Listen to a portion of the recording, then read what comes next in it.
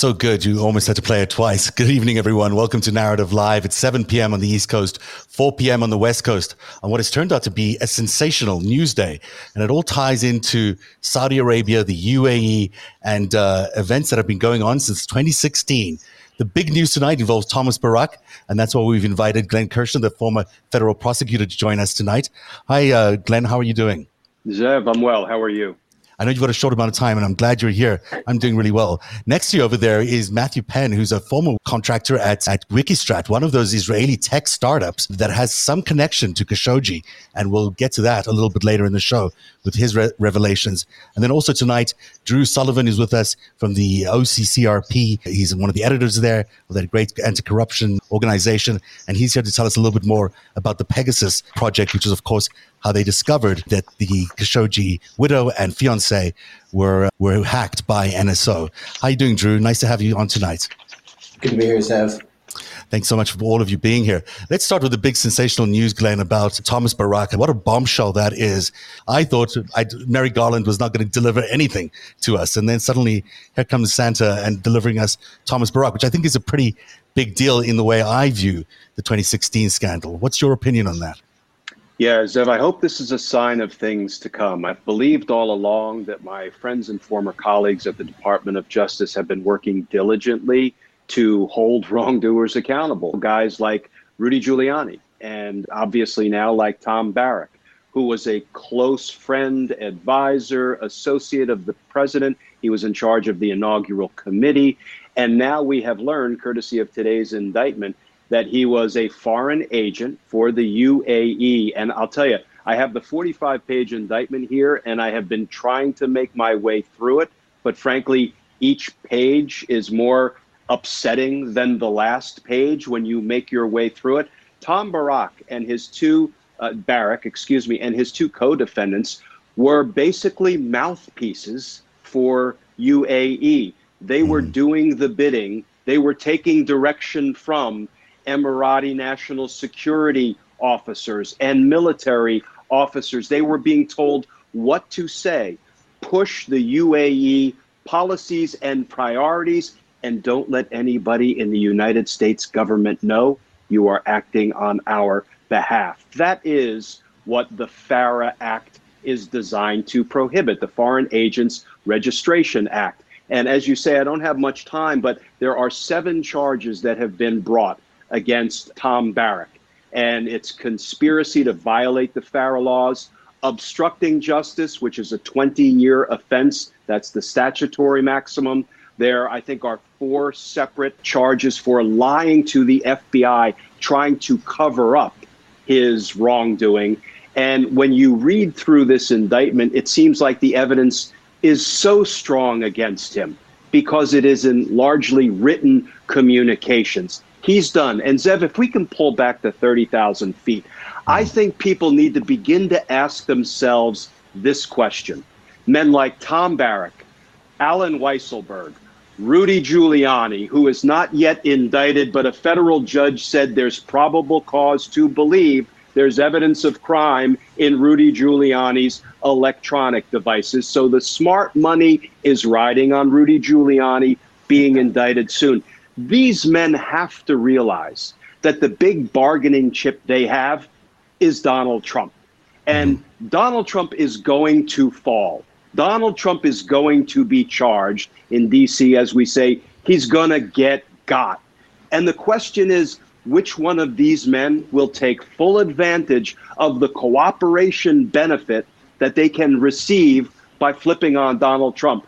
The time is now for Tom Barak, Rudy Giuliani, Alan Weisselberg, and others. They might as well get the benefit of their bargain and start cooperating against Donald Trump. And cooperating first is really important, right? Get a better deal if you're first in.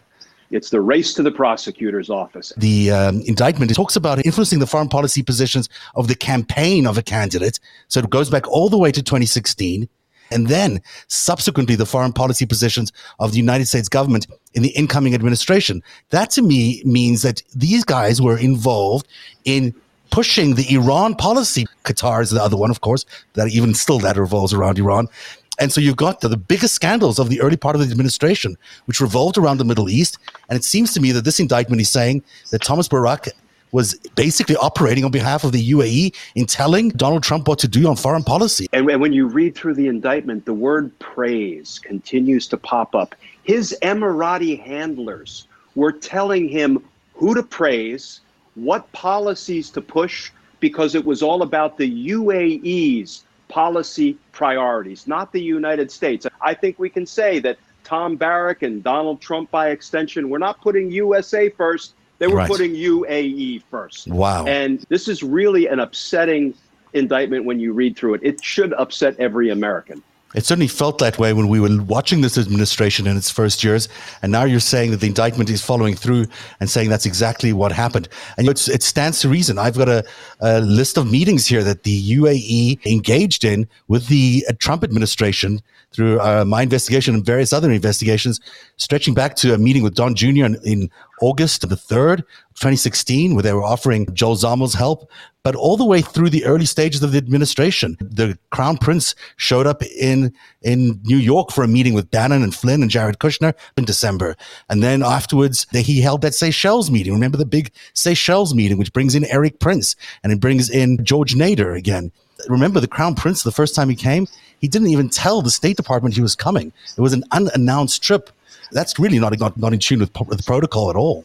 Yeah, and let me read a quick statement that was released by the Assistant Attorney General for National Security, who's a former colleague of mine. His name is Mark Lesko, and DOJ issued a press release, I think, shortly after the indictment was unsealed. And a little piece of it says that Tom Barrack and his co-defendants exploited his friendship with and access to Donald Trump to advance the policy goals of a foreign government without disclosing his allegiance to that foreign government. He goes on to say that this conduct alleged in the indictment is a betrayal of the United States. It doesn't get much stronger than that.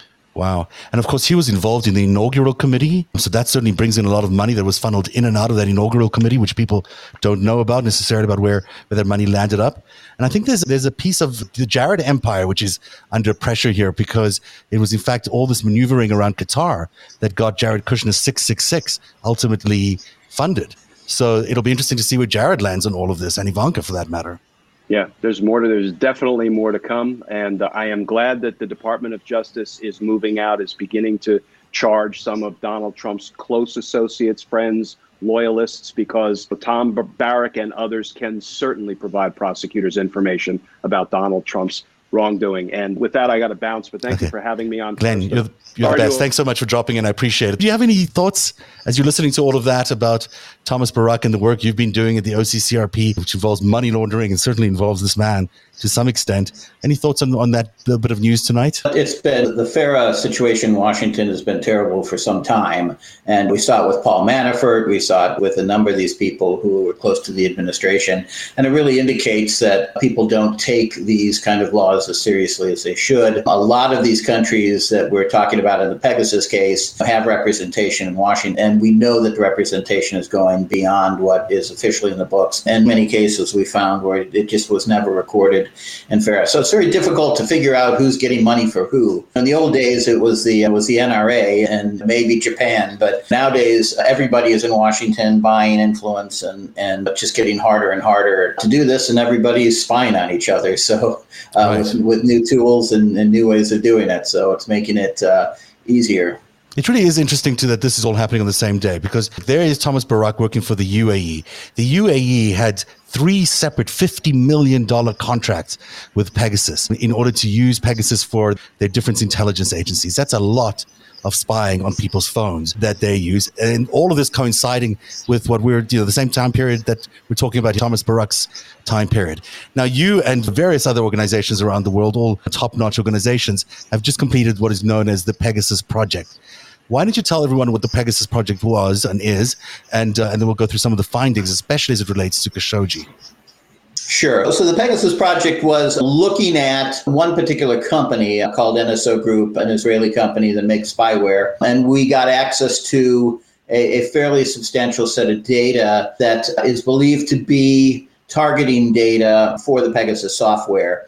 and it was clustered around 11 different countries. Obviously, countries will do most of the spying internally for theoretically for terrorists and bad guys. So we figured that these were related to the governments that those people were being spied on. But what it really showed us is in fact, most of these governments were more interested in spying on themselves. They were interested in spying on other members of the ruling governments. They were interested in spying on their neighbors, but they were especially interested in spying on journalists and civil society actors, human rights defenders, oligarchs in some cases. So a lot of it was really designed, I would say, to keep people in positions of power. It seemed to be the threats to these governments. But there was also a fair amount, especially in the case of UAE and Saudi Arabia, of paying attention to their neighbors and what they were doing. And this spyware enabled them to tap the phones of people in the near area. So this is spyware that the manufacturers NSO, which is an Israeli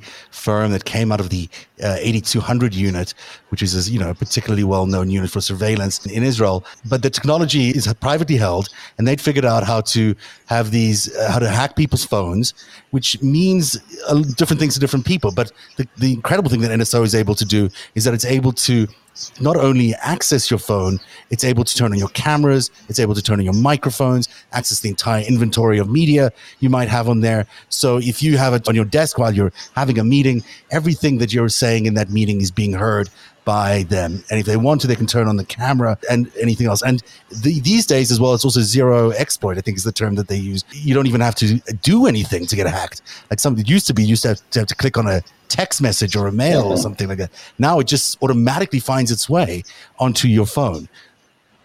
So it's what they call zero-click exploits. And essentially what they did is they used weaknesses in the phones themselves and the various apps and services that were running on the phones. And iMessage was a popular one that they used in the iPhones, but also there's evidence that they used FaceTime and Apple Music and other tools. WhatsApp is another entry point. So they seem to have a fairly large number of what we call zero-day exploits that almost it seemed like they were never running out of them. And that raises serious questions about Apple security and Android security on these phones, that they could be so easily accessed for such a long period of time on these very expensive zero-day exploits. And the term of their use was that they couldn't use it just for domestic purposes, against journalists or whatever. They had to use it in order to track terrorists or criminals, and they weren't allowed to use it against American phone numbers or I think British phone numbers as well. But they didn't really follow those rules. Almost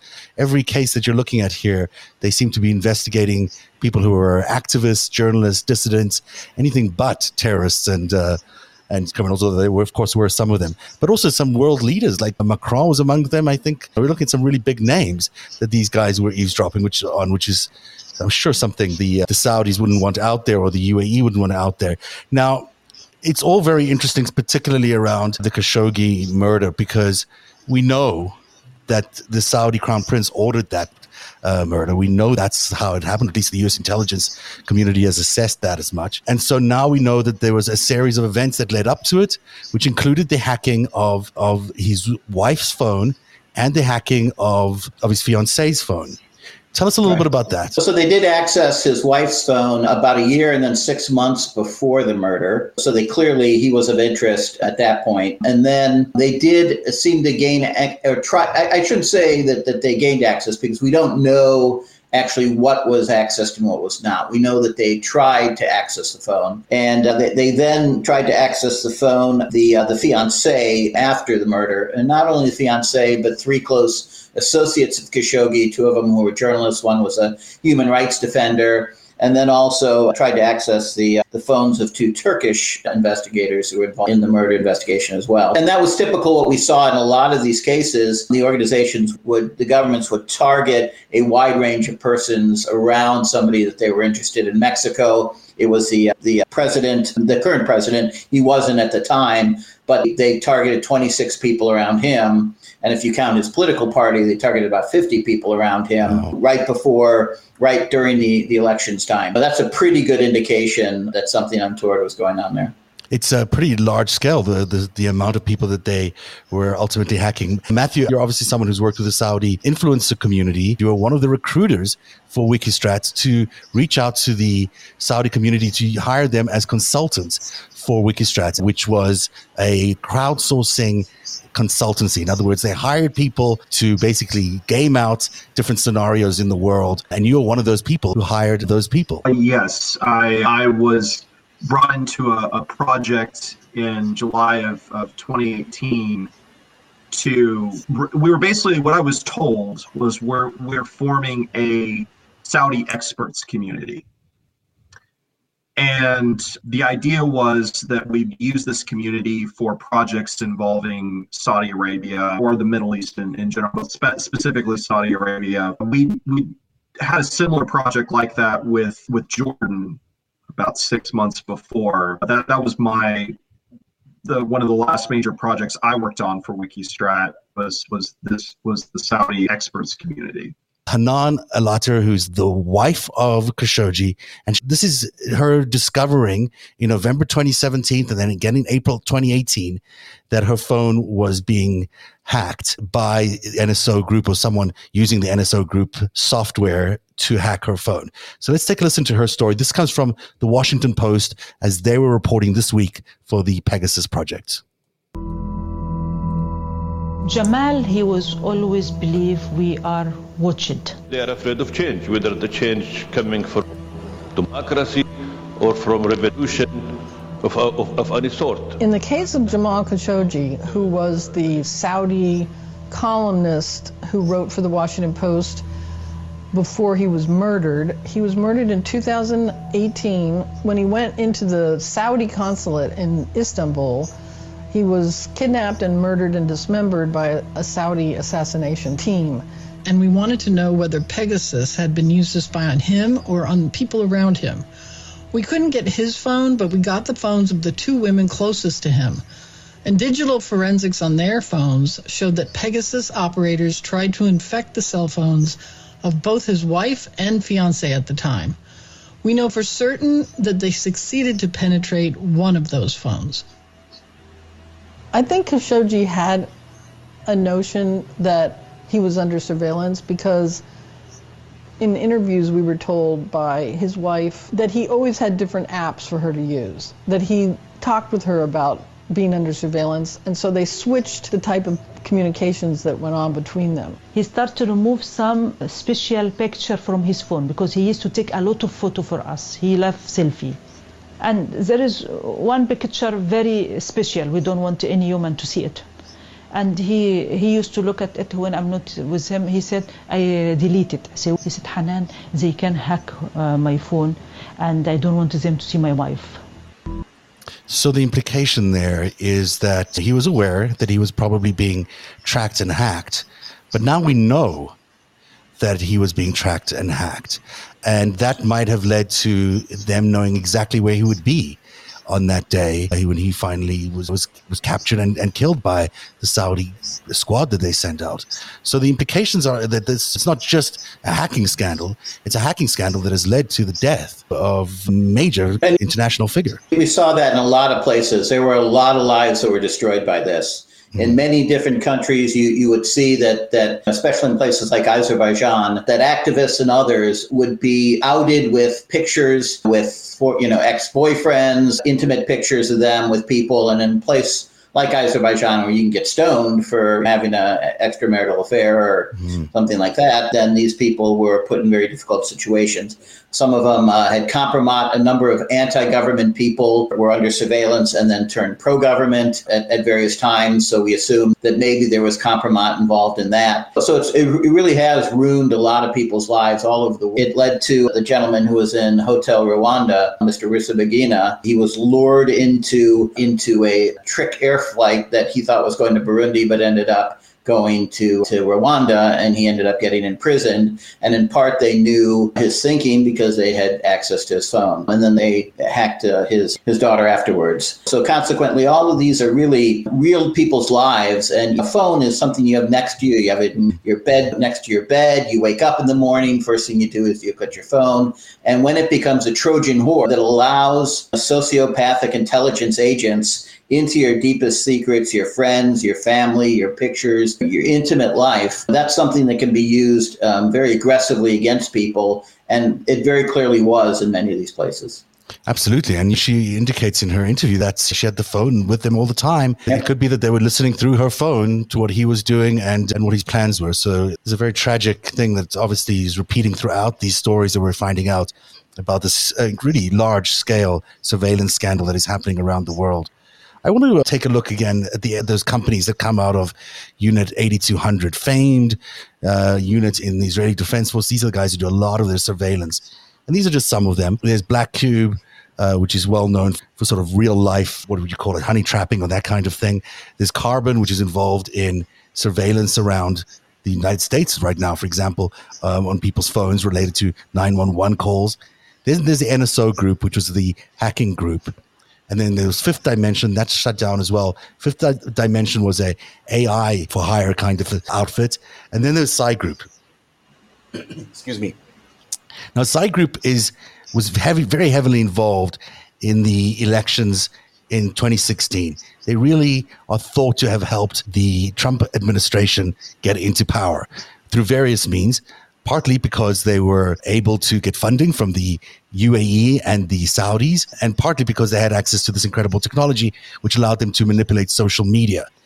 The CEO of Psy Group is Joel Zarmel, and this is the only picture in the world that anyone's ever been able to source of the guy, but this is him. He's also the CEO of a company called Wikistrat, and that is where Matthew worked for a good number of years. And during your time there, you discovered that Jamal Khashoggi was also part of the team there. Yes. In the introductory email to the project, the Saudi Experts Community Project, my supervisor, Oren Kessler, who's now the CEO of Wikistrat, told me specifically that Jamal Khashoggi had been recruited by the firm. Like I said, this was in July of 2018. And I was specifically told, recruit more people like him for this project. They gave some examples of organizations they wanted me to look at. And one of the things that was really weird about this project for me, I thought nothing of it at the time, but looking back on it, obviously I should have been a little bit more suspicious. They specifically wanted me to recruit Saudi nationals. Now, obviously, you don't have to be a Saudi national to be an expert in Saudi politics or Saudi society or cover the Saudi economy, but that's what they wanted. They specifically wanted Saudi nationals. And like I said, at the time, I didn't really think much of it because I didn't have a reason to think too much of it. But obviously, looking back on it now, that is very suspicious. Right. And that email, which you just showed up, maybe you want to just describe a little bit more of who this is from the guy who's now the CEO, Oren Kessler? Yes, he was my supervisor. I believe he was the outreach coordinator and chief of operations, as I recall, of Wikistrat. And then in April of 2019, he became the CEO when Elad Schaefer stepped down. Right. Joel Zamel officially left the company back in, I believe, 2017, but Schaefer is basically Joel Zamel, a long-time associate and friend of Joel Zamel. So I question if, even if Joel did officially step down, if he really didn't have any influence at Wikistrat. I suspect he did when you've got your best friend running it. But anyway, he had probably had to step down because Mueller was investigating him at the time, right? There was this whole Psy Group had to shut down. I think Fifth Dimension also sort of had a quick death around the time that Mueller was investigating both of these entities. So it could be because of that he stepped away from Wikistrat. So the timing, of course, is very significant. Tell us again what date the original approach was to you to start doing the Saudi outreach. It was, believe it or correctly, July 3rd, 2018 is when I got the first email. And I worked on this project for several months. I reached out to about over 1,000, maybe about 1,100 Saudis. We did most of our recruitment through LinkedIn, but I also directly reached out to people via email. And when Khashoggi was killed in October, I'll openly admit this, I didn't know who Khashoggi was before he was murdered. Most of my personal research isn't in the Middle East, so I didn't know who he was until he was killed. And when I saw his name in the papers after he'd been murdered, I thought, that name looks familiar. Did I reach out to him? And I did an email search. And that's when I saw the email from Warren Kessler.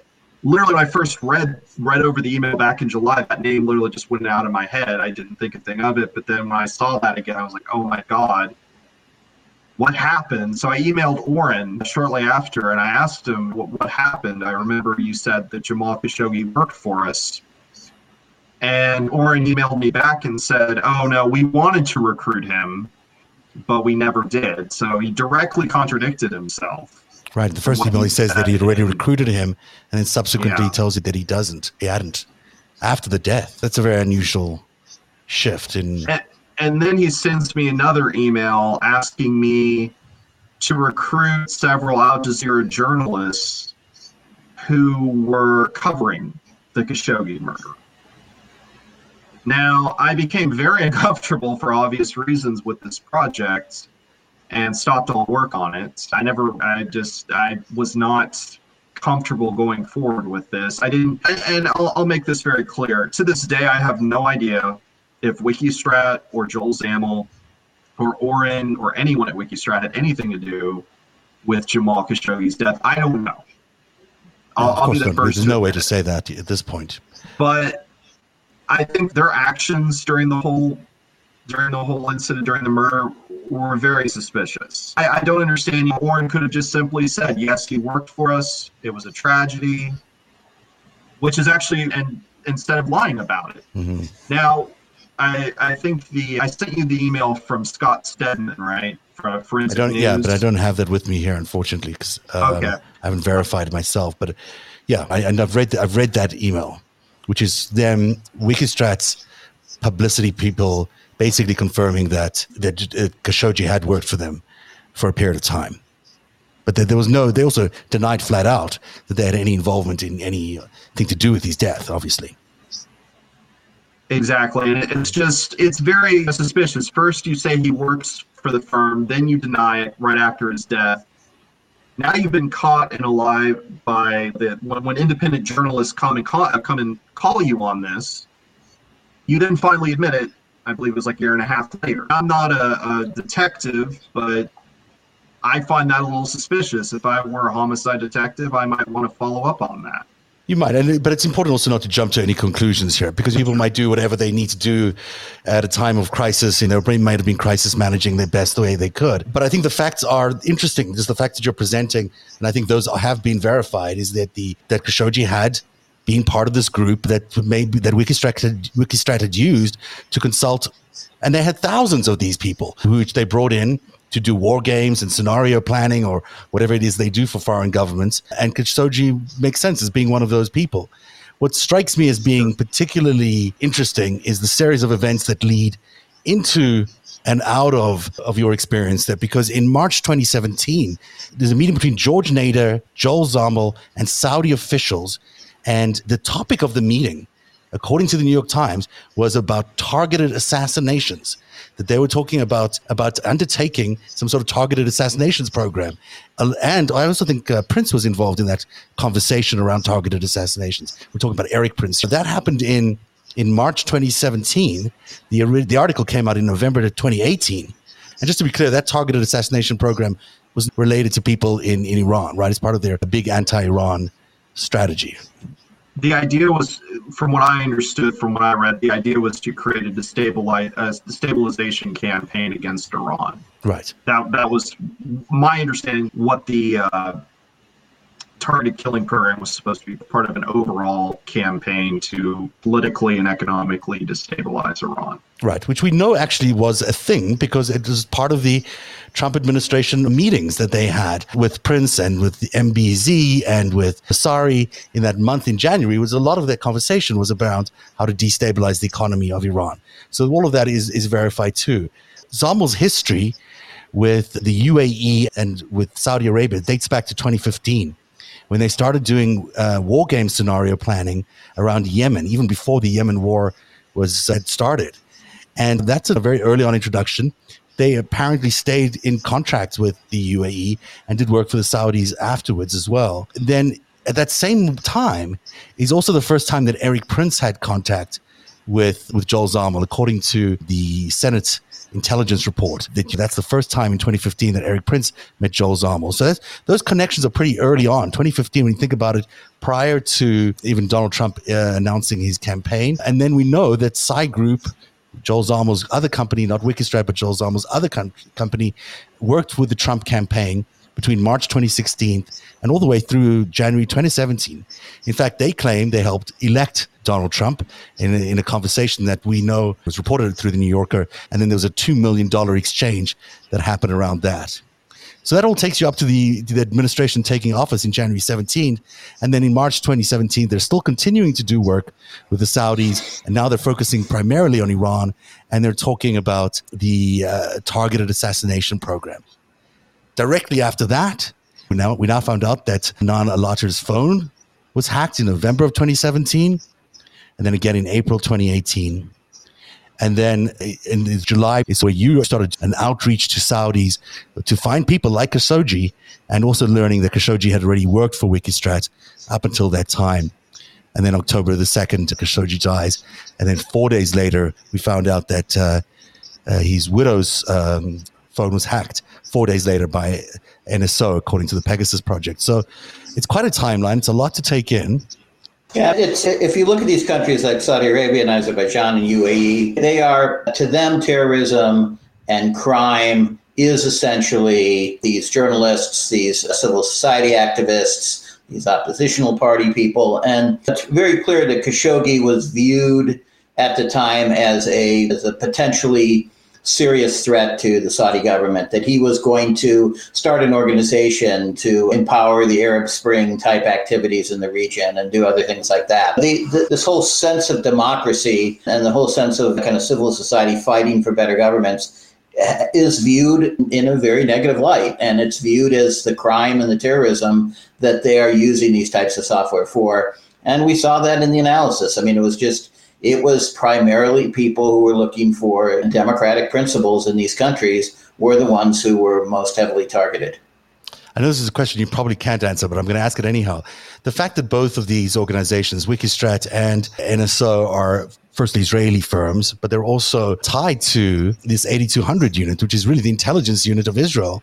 Is that something that is a plausible area of inquiry that we as journalists and investigators should be looking at how these two companies or these various companies interconnect, and maybe how separate they are from the Israeli government? It seems to me like nothing would really happen with these companies unless the Israeli government said it was okay. It's hard to say. We ask that question ourselves all the time. And how close is NSO Group to the Israeli government? Is it a vehicle for the intelligence agency, or is it a separate company that's selling a service to make some money? And we really don't know the answer. And of course, Israel is not a particularly transparent place for these types of things. But you really have to ask the question, why is Israel allowing a company to sell such a powerful technology to states that wanted to blow it out of the region 10 years ago? These are states that are not particularly friendly long-term to Israel, and why are they giving them this powerful tool to do this? There is some things I think that are yet to be really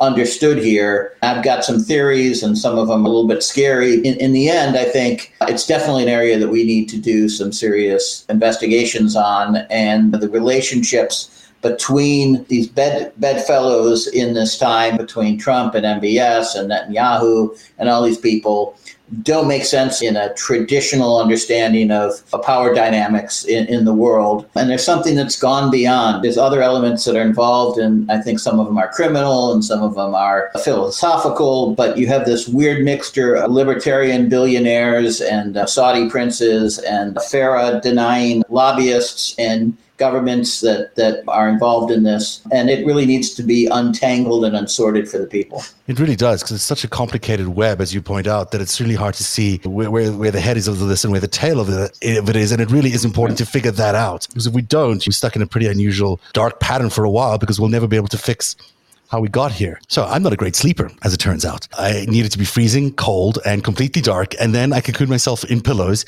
Even then, sometimes I toss and turn all night. I thought it was stress about politics, maybe the pandemic, who knows. But recently I took a sleep quiz, and I realized it was my mattress that was wrong for my style of sleeping. Helix Sleep has a quiz that takes just 2 minutes to complete and matches your body type and sleep preferences to the perfect mattress for you. Why would you buy a mattress made for somebody else? With Helix, you're getting a mattress that will be perfect for the way you sleep. Everybody's unique, and Helix knows that. So they have a soft, medium, and firm mattresses great for cooling you down if you sleep hot, and even a Helix Plus mattress for plus-size sleepers.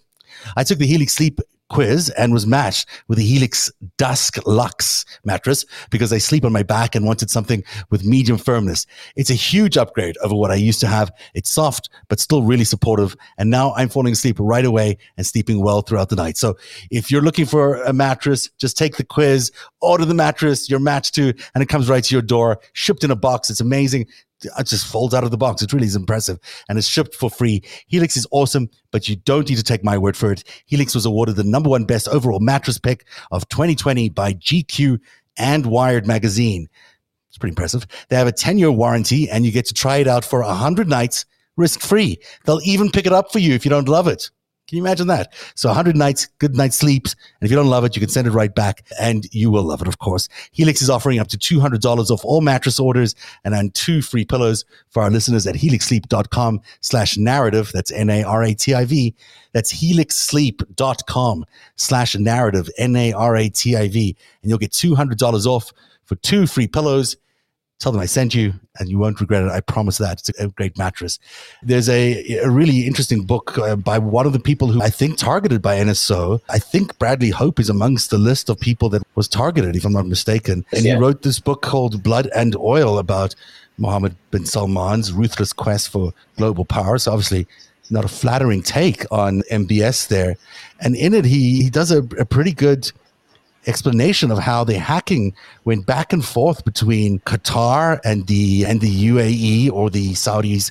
He says the hacking had real world consequences. The leaks exposed Elliot Brody, one of Trump's top Republican fundraisers, as exploiting the relationship with Trump to bill foreign governments tens of millions of dollars for the construction of open source research centers for combating terrorism, like the one Trump visited in Riyadh, that picture with that weird orb. So even here, even in this book, which is not a new book necessarily, but we can see the elements of the indictment against Thomas Barak, because Brody and Thomas Barak had a relationship with each other, right, and with the Saudis and the UAE. So already there we can see that in this book here, and we can see where this scandal might take us, because if Brody is involved in some sort of corruption and Barak is involved in some sort of corruption, perhaps we might see that Trump himself was involved in some sort of corruption around Qatar and that blockade.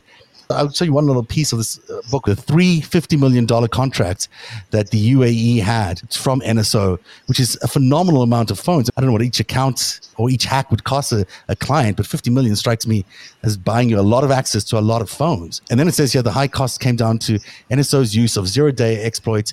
The only problem with providing such a powerful tool to other governments, including authoritarian monarchies, is their extremely limited oversight. NSO makes buyers sign an agreement that they won't use Pegasus to target political opposition groups or activists. It also bans them from using the software against US and UK numbers. but they don't police its use in real time. If there's an incident, then NSO has the ability to go back into the system, ascertain whether Pegasus was used against a particular target, and shut down a client's access. The problem is that incidents of misuse are hard to identify since the software by its nature is extremely hard to detect.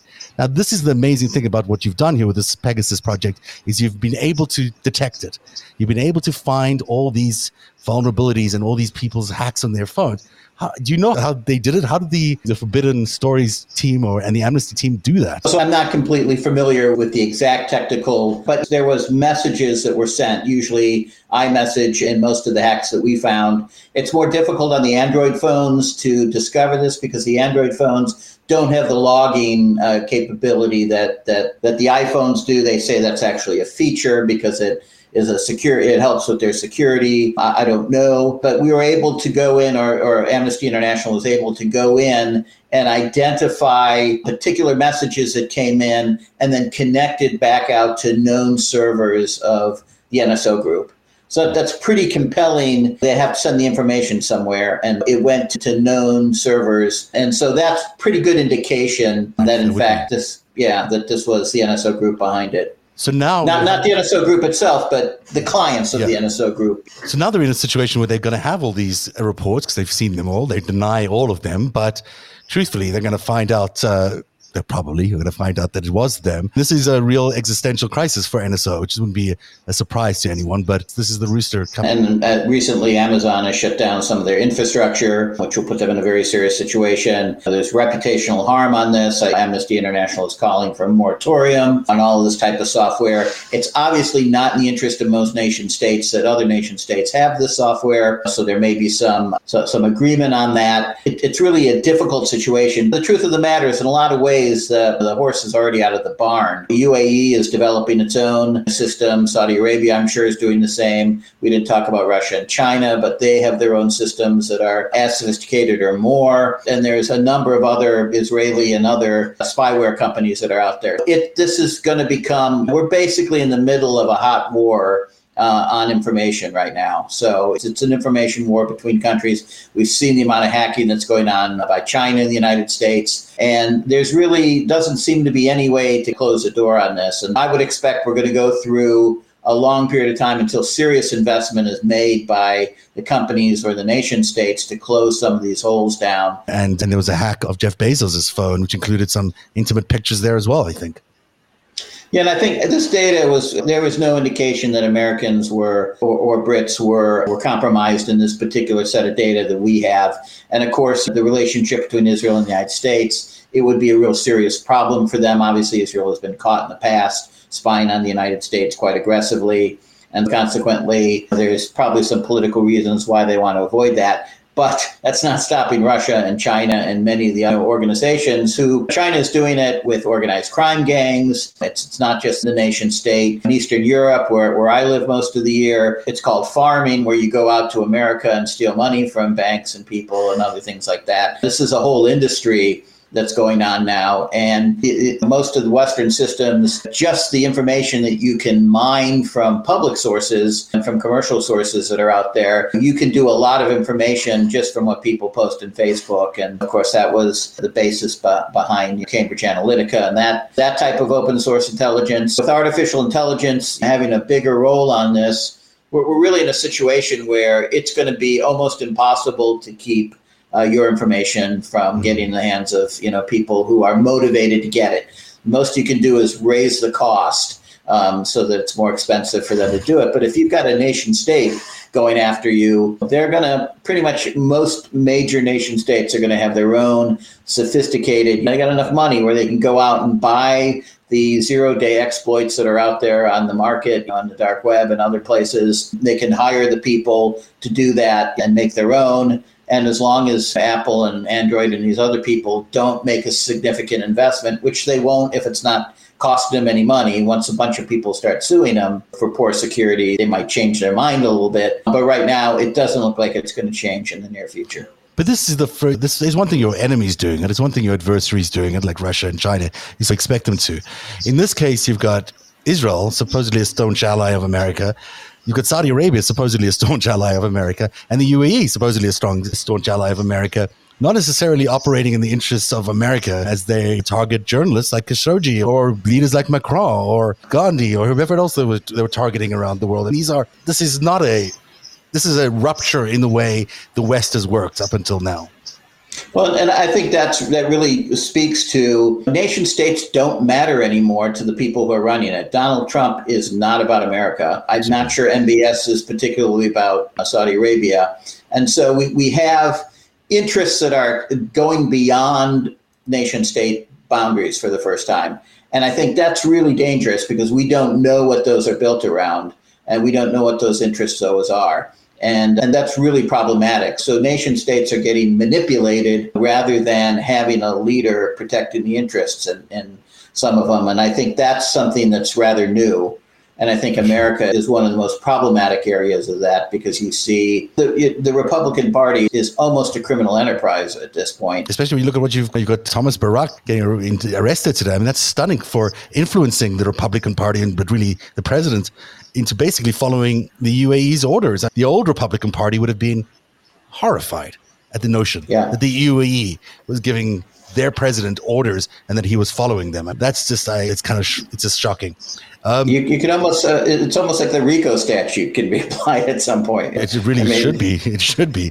And, and when you look down at the insurrection and all the foreign involvement in the insurrection and all the way back to the election campaign of 2016, but even 2020, there's so much manipulation and involvement there of foreign governments that is not who MAGA believes they're supporting. They certainly don't think that they're out there supporting UAE's interests, or they believe that Donald Trump's agenda is very different than the UAE's would be. You've been a little quiet, Matt. Is there anything else you want to say? We've got a little bit extra time after we go to break here with you, but is there anything else you want to say we've been talking about? I totally agree with what Drew is saying, and honestly, I would make one change. I wouldn't call it an information war. I'd call it a total information war. We're talking about information war because of the amount of our lives is online, on social media, or how much our finances are online, or our identity in general is online.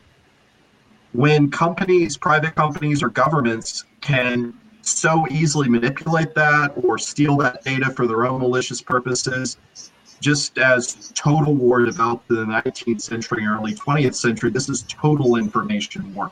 Every aspect of your life can be destroyed at the click of a button. And you're right, there's so much publicly available data out there that you don't really need. Pegasus is extremely powerful software in and of itself, but there's so much publicly available data that you don't need to be a hacker or a cybersecurity expert to access. Yeah, I would say we're in a very dangerous position. And until, first off, there needs to be some kind of international agreement. As I know, as impossible as that may seem right now, and in many ways it is, but until nations realize just how dangerous this is to be left unchecked, and some sort of international consensus is formed, we're in a situation, I would almost put it as analogous to the nuclear arms race of the mid-20th century.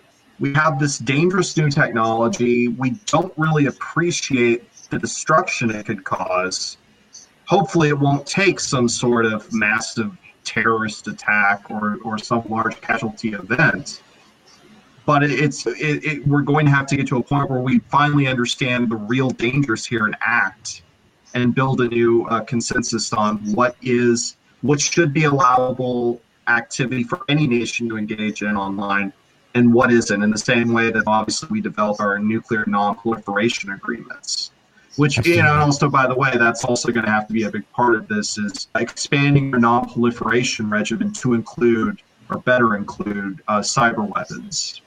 Right. For sure, that seems to be the frontier that we're fighting right now. And yet we have seen the damage. I mean, when you look about what has happened to America since 2016, I mean, the damage is everywhere. The balance of power around the world has shifted just because of this kind of information warfare. Certainly the world has already learned the lesson. Maybe we haven't quite registered how seriously it's affecting us. And when you have a society like the American society, which is so open and accepting and letting everybody in, keeping all our information channels open, maybe that's not the best way to approach the future. Maybe we do need to think of ways where there's just some sort of limitations on how free we are with the information flow we have in the United States. Those are very daunting issues. Drew, I know you've only had an hour for us, so I want to thank you so much for being with us tonight. I'm going to keep talking to Matt a little bit later after this break, but thank you very much for joining us, and congratulations on an incredible project. Can we expect more from the Organized Crime and Corruption Reporting Project on Project Pegasus in the next few days? Absolutely. We're gonna do some deep dives into some of the countries where